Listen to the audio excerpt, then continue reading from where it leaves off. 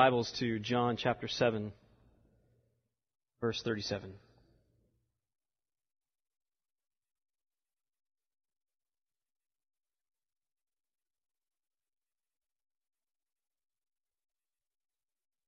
We'll be looking at verses 37 to 52.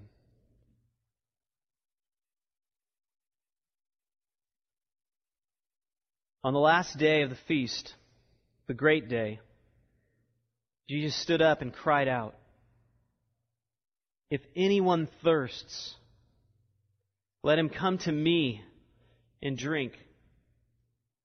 Whoever believes in me, as the Scripture has said, out of his heart will flow rivers of living water." Now this he said about the Spirit, whom those who believed in him were to receive. For as yet the Spirit had not been given, because Jesus was not yet glorified. When they heard these words, some of the people said, "This really is the prophet." Others said, "This is the Christ." But some said, "Is the Christ to come from Galilee? Has not the Scripture said that the Christ comes from the offspring of David and comes from Bethlehem, the village where David was?"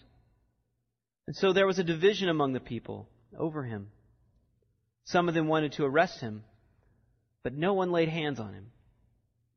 The officers then came to the chief priests and Pharisees, who said to them, "Why did you not bring him?" The officers answered, "No one ever spoke like this man." The Pharisees answered them, "Have you also been deceived? Have any of the authorities or the Pharisees believed in him? But this crowd that does not know the law is accursed." Nicodemus, who had gone to him before, and who was one of them, said to them, "Does our law judge a man without first giving him a hearing and learning what he does?" They replied, "Are you from Galilee too? Search and see that no prophet arises from Galilee." Let's pray.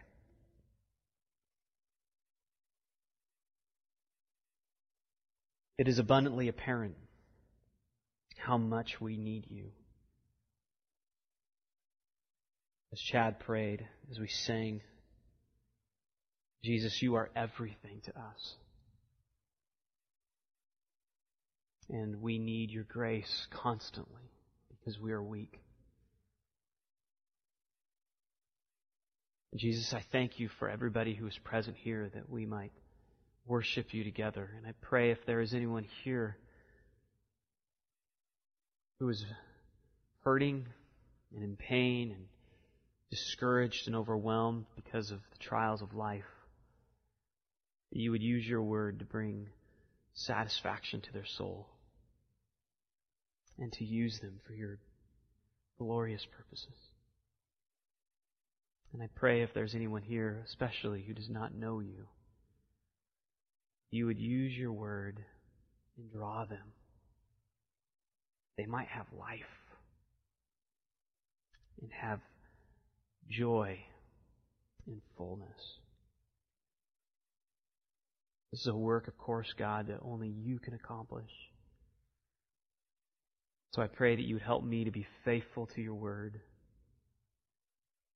for your word to be made clear, and that through it you might produce life. We ask these things in your name. Amen. So I've recently been reading Grimm's fairy tales to my little boys as we put them down to sleep at night, and it's been a true encouragement. We've enjoyed reading them, although Isaiah in particular continues to remind me how much he hates Hansel and Gretel. And he even mentioned Rumpelstiltskin today too, but not a big fan of those stories. What we've discovered, though, is many of the fairy tales that the Grimm's brothers wrote were actually spiritual allegories, a large portion of them, many paralleling the gospel, in fact. But even if a person doesn't pick up on the gospel imagery in the stories, they're still thoroughly enjoyable stories in and of themselves.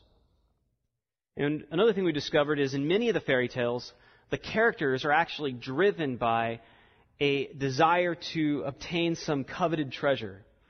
Could be magic beans, some animal that produces gold from somewhere, some weapon that can strike down any foe, or actually waters that will cure any malady that a person might have. And the assumption is that if one could just get this magnificent treasure, then everything else in their life would just fall into place. They would be satisfied, and their life at last would have some lasting significance. What is also amazing is that the text that I just read and that we'll look at this afternoon also has such a magnificent offer. And it's not a fairy tale. It's as real, it's as genuine as you or I in this room. And the focus of this passage, we'll see, is not so much on this incredible offer that Jesus makes when he stands up in the feast, but really the focus is how the people respond to the offer. He offers them the most incredible opportunity ever. But the response is really off-putting, as we'll see. But despite the fact that most of the text talks about the people's response, I'm compelled to actually spend the majority of our time this afternoon digging into understanding what it is that Jesus actually declares. And in particular, I want to focus on really trying to understand how is it that we today can experience what he's offering. What does this mean for us now when he says, "Come to me, all who thirst, and drink, and out of his heart will flow rivers of living water"? And the reason I want to do this is because until you understand what Jesus is saying, you won't really appreciate the incredulous responses of the people and the Jewish leaders. And if you recall from last week, where we're at in the Gospel of John is Jesus has made his way down from Galilee to Jerusalem in order to celebrate the Feast of Booths. Sometimes this feast is also called the Feast of Tabernacles or the Feast of Ingathering. And the feast takes place right around this time of year, in fact. It occurs in late September to mid-October. It begins 5 days after the Day of Atonement, also called Yom Kippur. And during the feast, people would set up tents or booths or tabernacles made from branches. And they served as a reminder of the time when they were wandering in Egypt and they had to live in tents in the wilderness. And it was actually a feast meant to celebrate as well the ingathering of a harvest that had just taken place in the summer. So they've gathered all of this harvest that God has provided for them, and they also remember how God has provided for them in the past. So they would celebrate God's provision in the past. In particular, this is important to recognize, while they were in the wilderness, you'll recall from when we had studied Exodus a few months ago, how they had been thirsting. In fact, they kind of grumbled and complained because their thirst was so intense. And in order to quench their thirst, Moses struck the rock in the wilderness, and out of that rock flowed water in order to satisfy their thirst. And so, as they celebrated the Feast of Tabernacles, they were remembering how God had provided for them in the past. Also, how God was continuing to provide for them in the present with the rains that he had brought to bring in the harvest. And also, it served to help them look forward into the future at a time when God's Spirit in the future would be poured out like water, as promised, in the last days. And so in all of this symbolism, the symbolism of water figured significantly, both as they remember the past, celebrated the present, and look forward to the future. And one commentator described what would take place in these celebrations of the Feast of Tabernacles. Each day, a procession of priests descended to the south border of the city to the Gihon spring. It's also called the Pool of Siloam. And there a priest would fill a golden pitcher as a choir would chant Isaiah 12:3, which says, "With joy you will draw water from the wells of salvation." And then the water was carried back up to the hill to the water gate, followed by crowds who would carry a lulab in their right hand, which were tree branches, which reminded them of the booths that they would make, the tents they would make out of these branches. And in the other hand, they would have an ethrog, which were citrus branches, reminiscent of the harvest that they had just brought in. And so the crowd would shake these and sing Psalms 113 to 118. And when the procession arrived at the temple, the priest would climb the altar steps and pour out the water onto the altar while the crowd circled him and continued to sing. And on the seventh day of the festival, the same procession would take place 7 times. And so it's on this final day of the feast, most likely during the end of that 7th processional on that last day, that Jesus cries out and declares that in fact all of this symbolism with the water was actually pointing to Him. All that they were remembering, all that they were looking forward to, all that they were celebrating was pointing to Him and what He would provide. Which is why He cries out, "Whoever believes in me, as the Scripture has said, out of his heart will flow rivers of living water." Now there's a lot to unpack here as we seek to understand what He's referring to.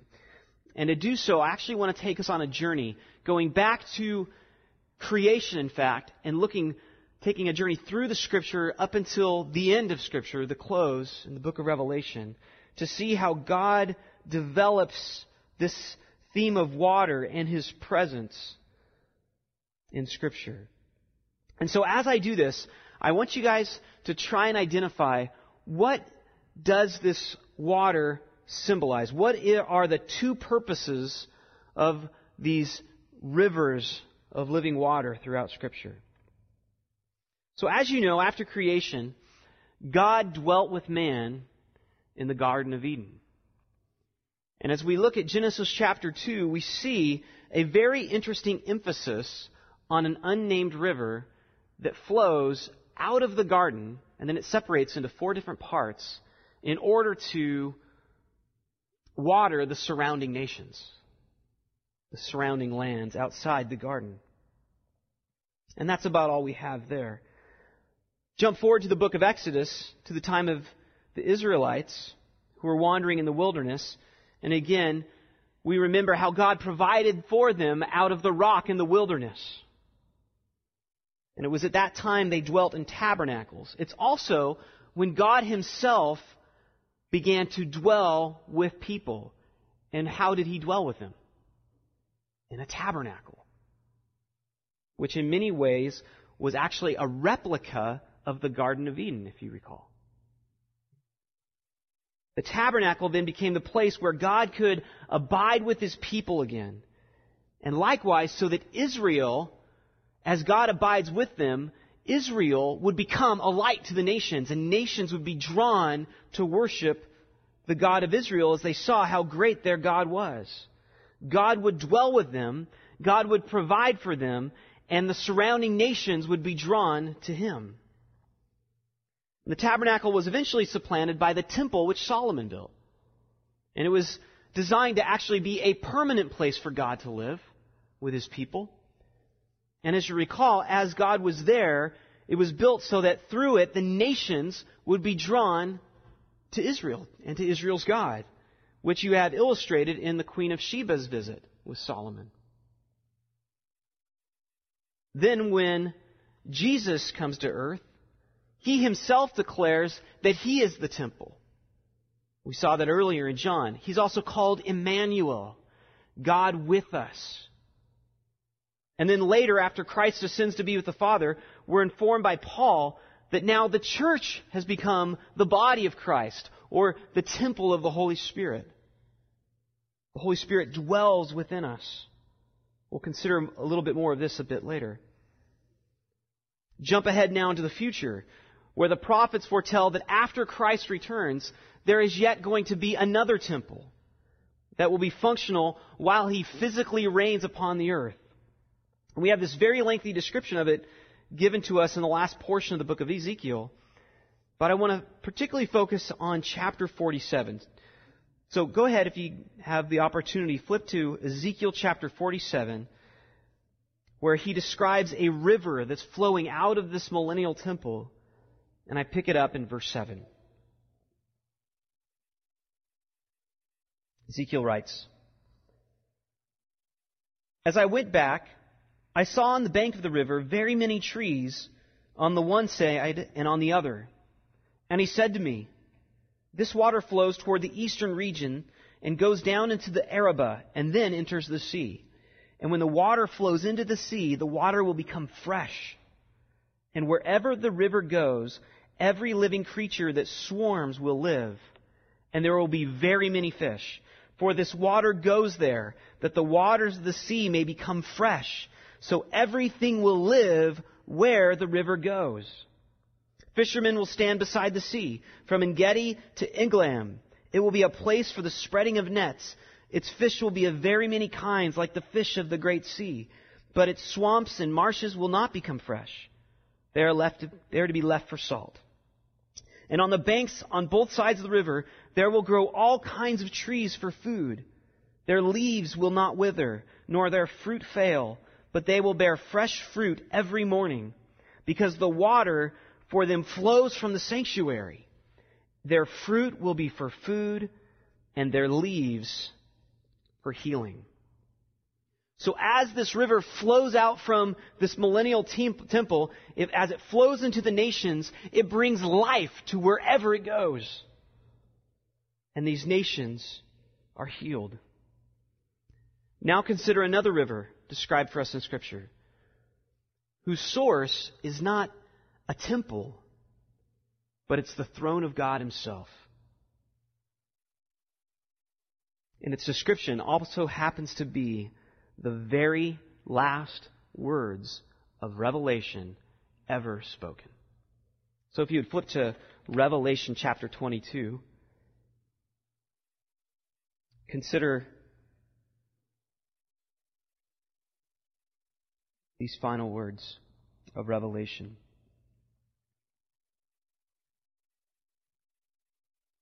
Verse 17.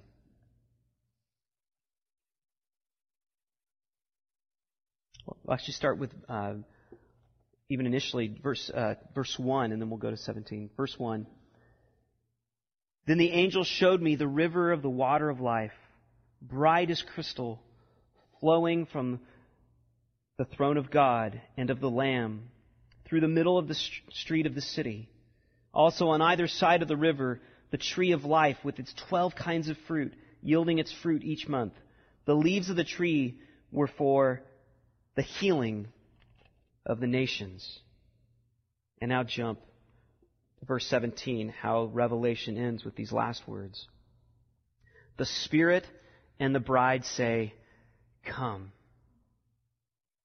And let the one who hears say, 'Come.'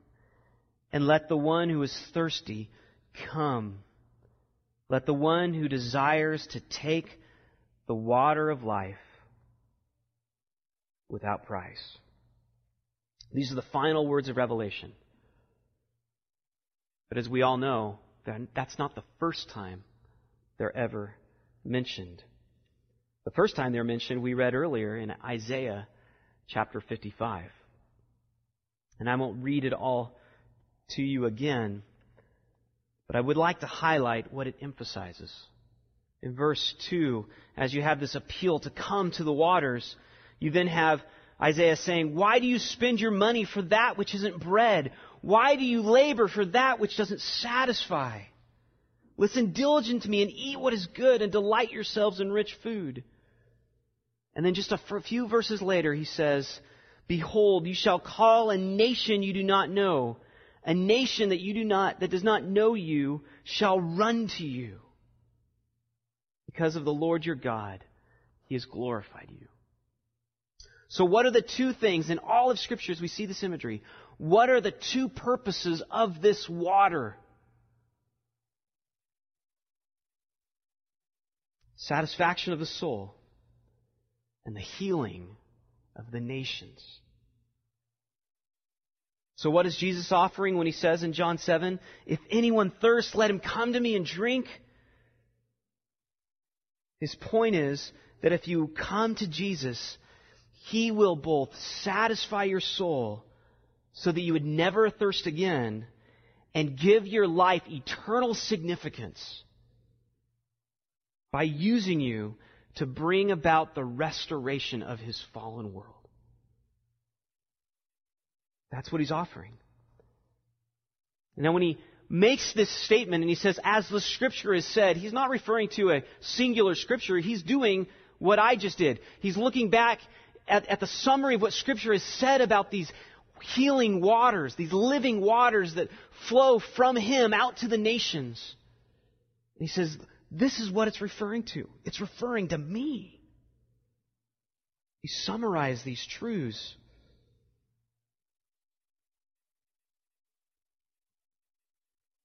And remember who He's speaking to. So going back to His time period, as Jesus cries out and He says, come to me, all who thirst, He's speaking to those who will eventually become part of the church. The body of Christ, they will actually be indwelt by the Holy Spirit, as He explains just in the next verse. The point is, their own hearts. It is out of the Christian's own heart that these rivers of living water will flow for the healing of the nations. And the most illuminating passage, I think, on these themes for me has been John 15, where Jesus tells His disciples that He is the vine and the disciples are the branches, using a little bit different imagery. But flip ahead to John 15 and notice these amazing things of what He says about His purposes and His work and how He Himself relates to His church. And I think it'll give us help in understanding what does that mean for us now, this amazing offer that Jesus presents. So this whole chapter is illuminating, but for the sake of time, I'm just going to read verses 7 through 11. He writes, if you abide in me, and my words abide in you, ask whatever you wish, and it will be done for you. And by this my Father is glorified, that you bear much fruit, and so prove to be my disciples. As the Father has loved me, so I have loved you. Abide in my love. If you keep my commandments, you will abide in my love, just as I have kept my Father's commandments and abide in His love. These things I've spoken to you, that my joy may be in you, and that now, right now, your joy may be full. So this is what Jesus is offering for us. He says, He will abide with us, dwell with us, like the tabernacle, like the temple. He will dwell in us. And He will use us to bear fruit that will lead to the healing of the nations, to bring about the restoration of this corrupt world. Look again, actually, if you would, at what He says in verse 16. He says, you didn't choose me, but I chose you, and I appointed you that you should go and bear fruit. That's why I chose you, to bear fruit, and that your fruit should abide, so that whatever you ask the Father in my name, He may give it to you. Then He explains a little bit more. These things I command you so that you would love one another. It's part of how they obey. Part of how the fruit develops and abides. So He's going to abide with us. He's going to use us to bear fruit. And He will satisfy our thirsts. Just like the rock in the wilderness. He will satisfy our thirsts. And our joy will be full. But note most importantly, He's not talking as if this is just going to be some future experience. but that joy will result from the present period of abiding in Him and being used by Him as we obey His commandments, as we seek to fulfill His purposes. So the question then presented to us is this your experience now? Is your joy full? Is your thirst satisfied? If Christ promises this to all who believe in Him, and I believe, let's be honest, why is that not my constant experience? If this is what Christ promises, why isn't this my constant experience? Because we know He's not lying. Well, I think as I wrestled through that, I think it's frankly because we don't actually expect such continuous joy to be our experience. And because we don't expect it, we don't pursue it.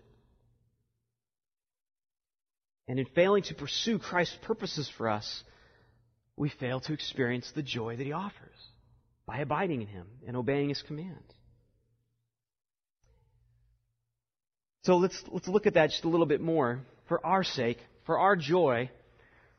My assumption is that anybody who has been saved, truly saved, they have experienced the real and genuine joy of their salvation. When they recognize that despite all that they had done, that Christ took the penalty for them on the cross, and that He would forgive them all of their sins, that brought joy. That brought peace. But few, I think, experience what Christ is speaking to in Isaiah 55, John 7, and John 15 on a regular basis. This experience of abiding in Christ, of obeying His commands, and therefore having this fullness of joy. And if I asked a person, where does a Christian find their joy? If I found myself in a place where that was not my present experience, and I were to go to a Christian and say, where does a Christian find joy if it's promised? My guess is that most people would say the joy comes by remembering the truths of the gospel, the truths and the promises of the gospel. Reflecting on what He has done for us. In fact, that is what we have just done in our time of worship. Most of the songs, maybe all of them, were calling us to remember all the great things that God has done for us in the gospel. So this is a great answer. It's the right answer. They would counsel me to meditate on the gospel. Remember the simple and sincere joy of the truth that you realized when you were saved at your conversion. Just as the Israelites remembered the rock in the wilderness. The joy is realized somehow in remembering the past and in hoping for the future. But the question that comes to me is, what about now? Because Jesus seems to be talking about a present experience. Abide in me, and your joy will be full. Come to me and drink, and out of your heart will flow rivers of living water. So you recognize that the joy Jesus is offering is for the present. Yes, the experience of joy begins at salvation, but it's supposed to go on from there. It's supposed to go on from there and endure as we pursue our designed purpose. As we diligently pursue Christ-likeness in ourselves, and as we seek to pursue Christ in one another, loving one another, and bringing about the good news to the lost, that is how we will find our joy. The point being, we're not simply designed to be saved, and that it's a one-time thing that happens at conversion, and then joy just continues. Because we know if that's not true. But in fact, when we're saved, yes, the joy comes into our life, but the joy continues as we continue to pursue Christ's purposes, as we continue to abide in Him, as we continue to obey. The joy is what results from the obedience. It's not just something that happens as we look back on what happened in the past, as necessary and as vital as that is. Never forget your foundation. That's why we take the Lord's Supper. Remember how you are saved. Remember what Christ has done for you.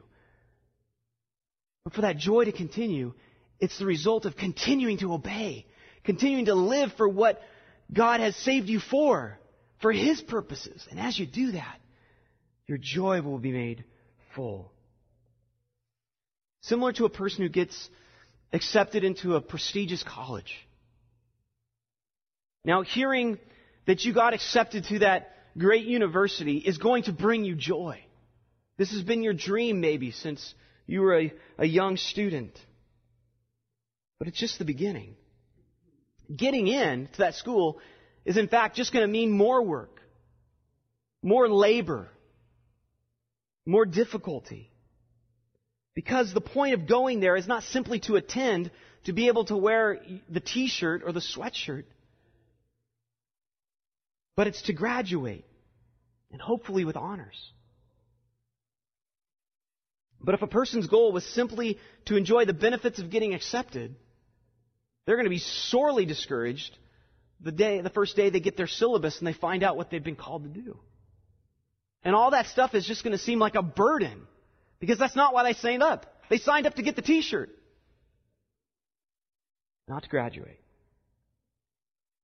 But the person who understands why they're there, understands the goal, understands the purpose, recognize that the syllabus and all of the assignments, all of the curriculum are designed for a purpose. And as they do those assignments, they're accomplishing the purpose for why they're there, and they enjoy it. As James says, count it all joy, my brothers and sisters, when you encounter various trials, knowing that the testing of your faith produces endurance. The analogy holds true for sports as well.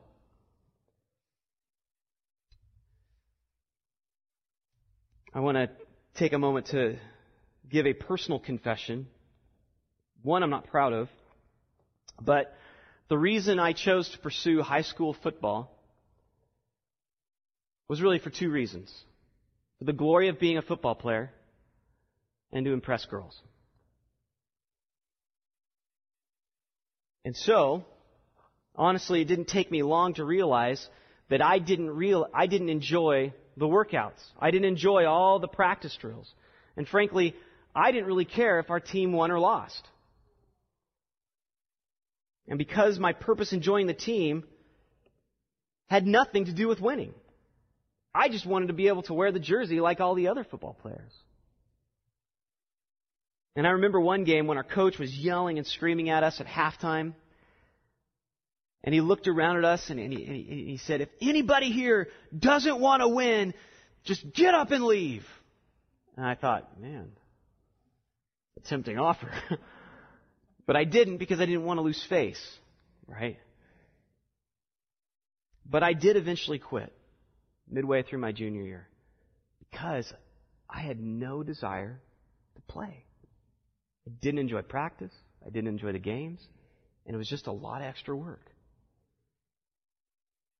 I just wanted the benefits of being on the team. And many people get married just for the benefits, not realizing all the challenges that are going to come with it. Many people get jobs just for the benefits, or join clubs for the benefits, or they enlist in the military because of the benefits. And what happens when people are motivated by the benefits rather than the ends? When they realize the costs which come from those commitments, what happens? They grumble and they complain. And some do whatever they can to find an excuse to quit. Because that's not what they signed up for. They signed up just to get on the team. Many people come to Christ just because they want the benefits. To them, following Christ's commands for personal holiness and for ministry and for evangelism are just a burden. Which shows that to such a person, they don't really know why they were saved.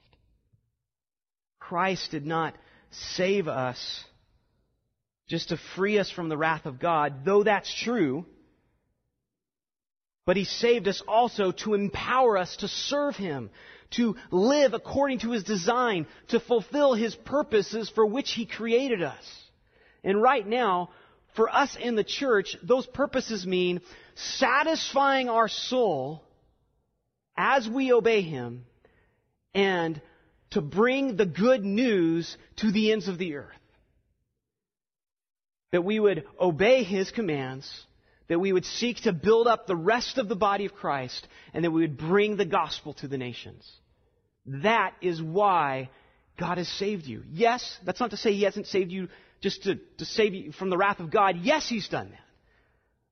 But that's not the only reason. There's so much more to it. So much more to it. That you might fulfill His purposes. And joy is the result of pursuing Christ's purposes.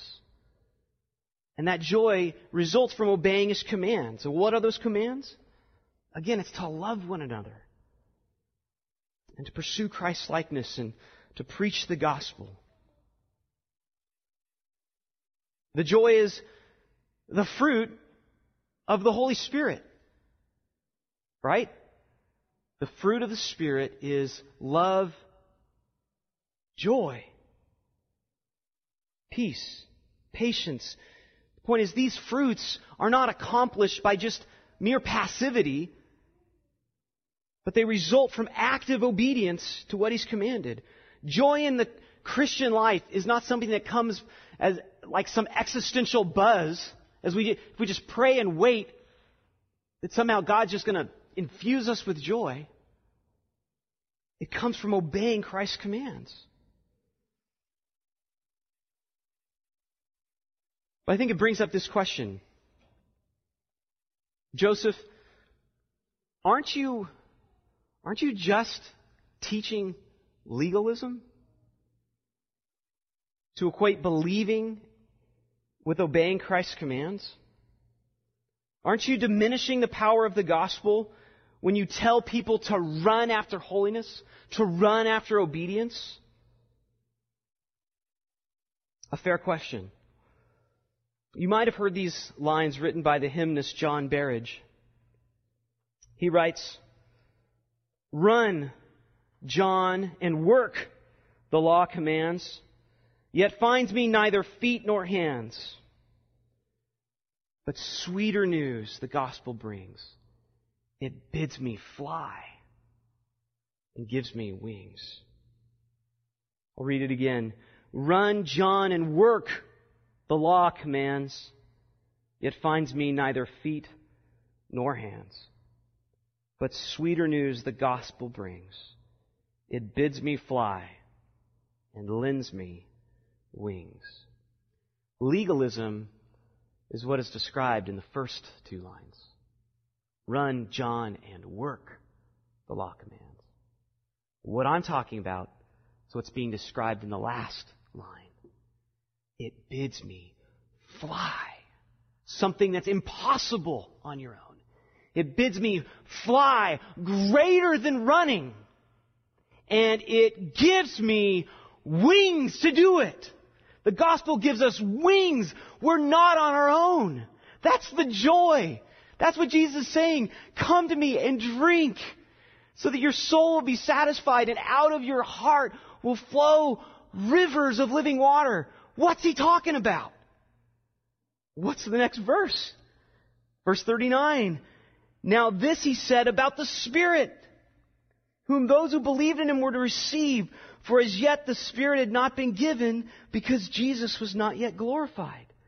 The reason we are able to believe, the reason we are able to obey, The reason we can have confidence that as we obey, real and genuine fruit will result from it is because God Himself will be accomplishing all of it through His power. Not your power, His power.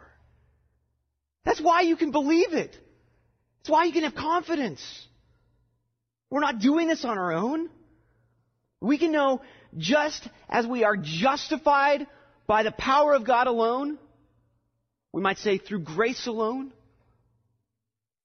that we can obey God's commands in the same power of God as well. The obedience comes all from grace.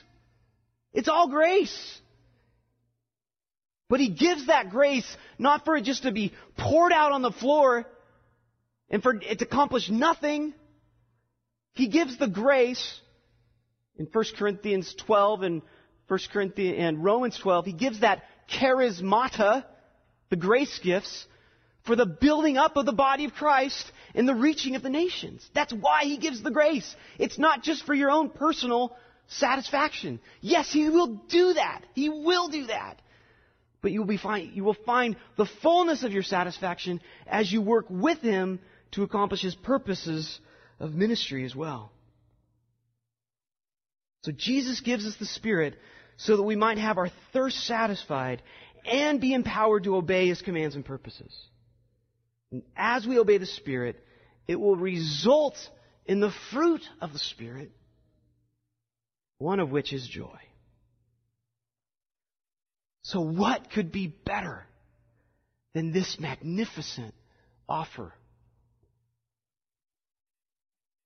Jesus is declaring at the feast that He will fulfill all of the people's desires and give their life such significance that their impact on the world will echo throughout eternity. He will satisfy all their desires and give them their lives eternal significance. They could be used to accomplish the work of God. What could be greater than this offer? But how do the people respond to it? Look at verse 40. When they heard these words, some of the people said, "This is really the prophet." That's a good response. Others said, "This is the Christ." It's an even better response. But some said, "Is the Christ to come from Galilee? Has not the Scripture said that the Christ comes from the offspring of David and comes from Bethlehem, the village where David was?" So there was a division among the people over Him. Some of them wanted to arrest Him, but no one laid hands on Him. So Jesus makes this incredible offer. And the people miss it because they're hung up on His identity and His origins. Now, if I was out driving around Hillsboro on some 100-degree weather day and I saw you out running, you were dripping with sweat, and I pulled the car over and I offered to give you some ice-cold water to cool your thirst. And if your response to that offer was, you asked, first of all, was that bottled water? And then you inquired about the brand. You started comparing that brand to other brands that you've tried. And then you asked where I bought it. And then you walk away. What would I conclude? You weren't really thirsty? Maybe it was you didn't understand what I was offering. Maybe you had your own water and you just wanted to drink that. Or maybe it is you just didn't trust me.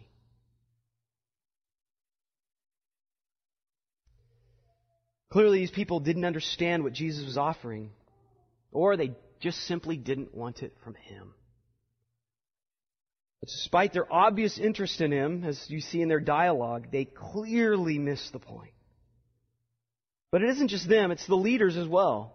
Look at verse 45. The officers then came to the chief priests and the Pharisees, who said to them, "Why didn't you bring him?"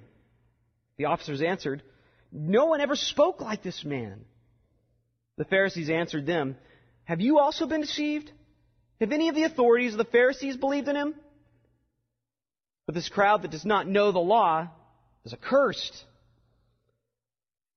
Nicodemus, who had gone to him before, and who was one of them, said to them, "Does our law judge a man without first giving him a hearing and learning what he does?"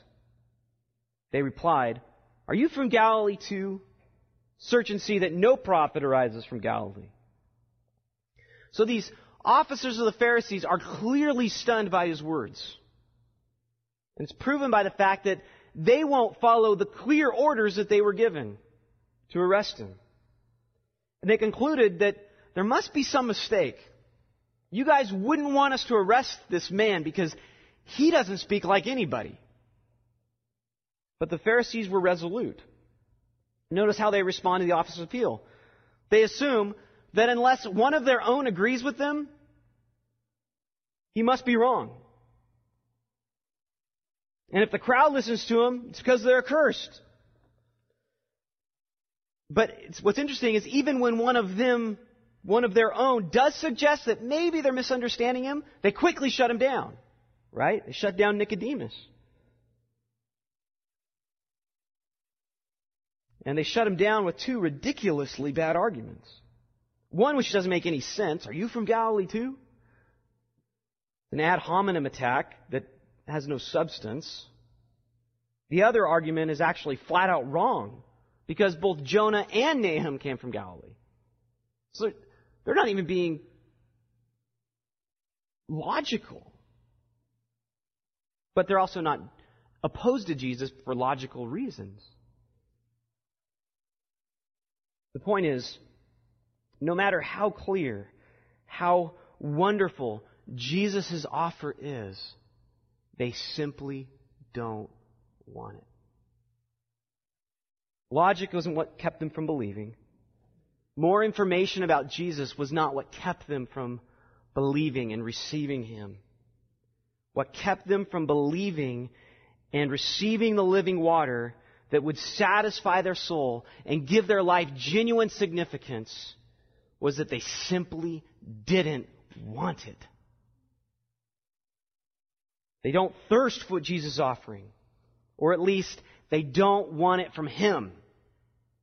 They're content to keep pursuing their own desires to try and satisfy their thirst, despite the fact that we know that doesn't satisfy. Sin does not satisfy. They're content to pursue their knowledge of the law, or maybe it's just their own law keeping, and to put their confidence in that. When God Himself says, "I alone am what can offer to you the river of living water." Why would they reject it? They simply don't want it. They don't believe Christ is who He says He is. So how do we conclude? What about you?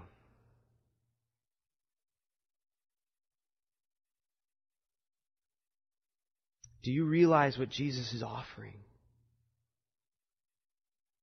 Do you want your soul to be satisfied?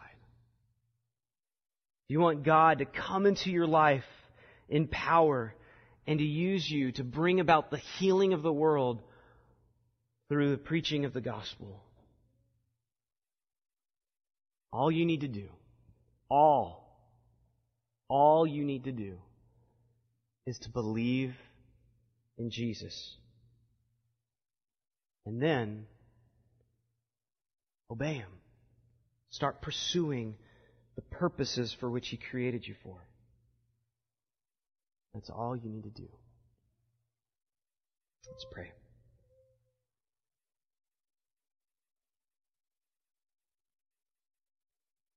Father, we thirst, even as those who have been saved and who You promise this magnificent promise to. We thirst. And we know it's not because You don't satisfy. Because even after believing in You, we turn to other broken cisterns to try and quench our thirst. we don't fully seek to obey your commands. We are often more attracted to sin than accomplishing your purposes. And Lord, I pray that you would open our eyes. Not just so that we might have more joy and have joy to the fullest, though we crave that, but so that we'd actually be useful to you in your purposes, that we would be a part of bringing you glory in the earth. Because it's your glory that matters above all things. God, I love my brothers and sisters here. And I pray that you would continue to deepen and open our eyes to the wonderful and magnificent promises of the gospel. And that such promises would compel us not to passivity, but to an intense and confident and powerful life that has no explanation apart from the amazing work of your Spirit. We want to see you exalted in our midst for the sake of your name.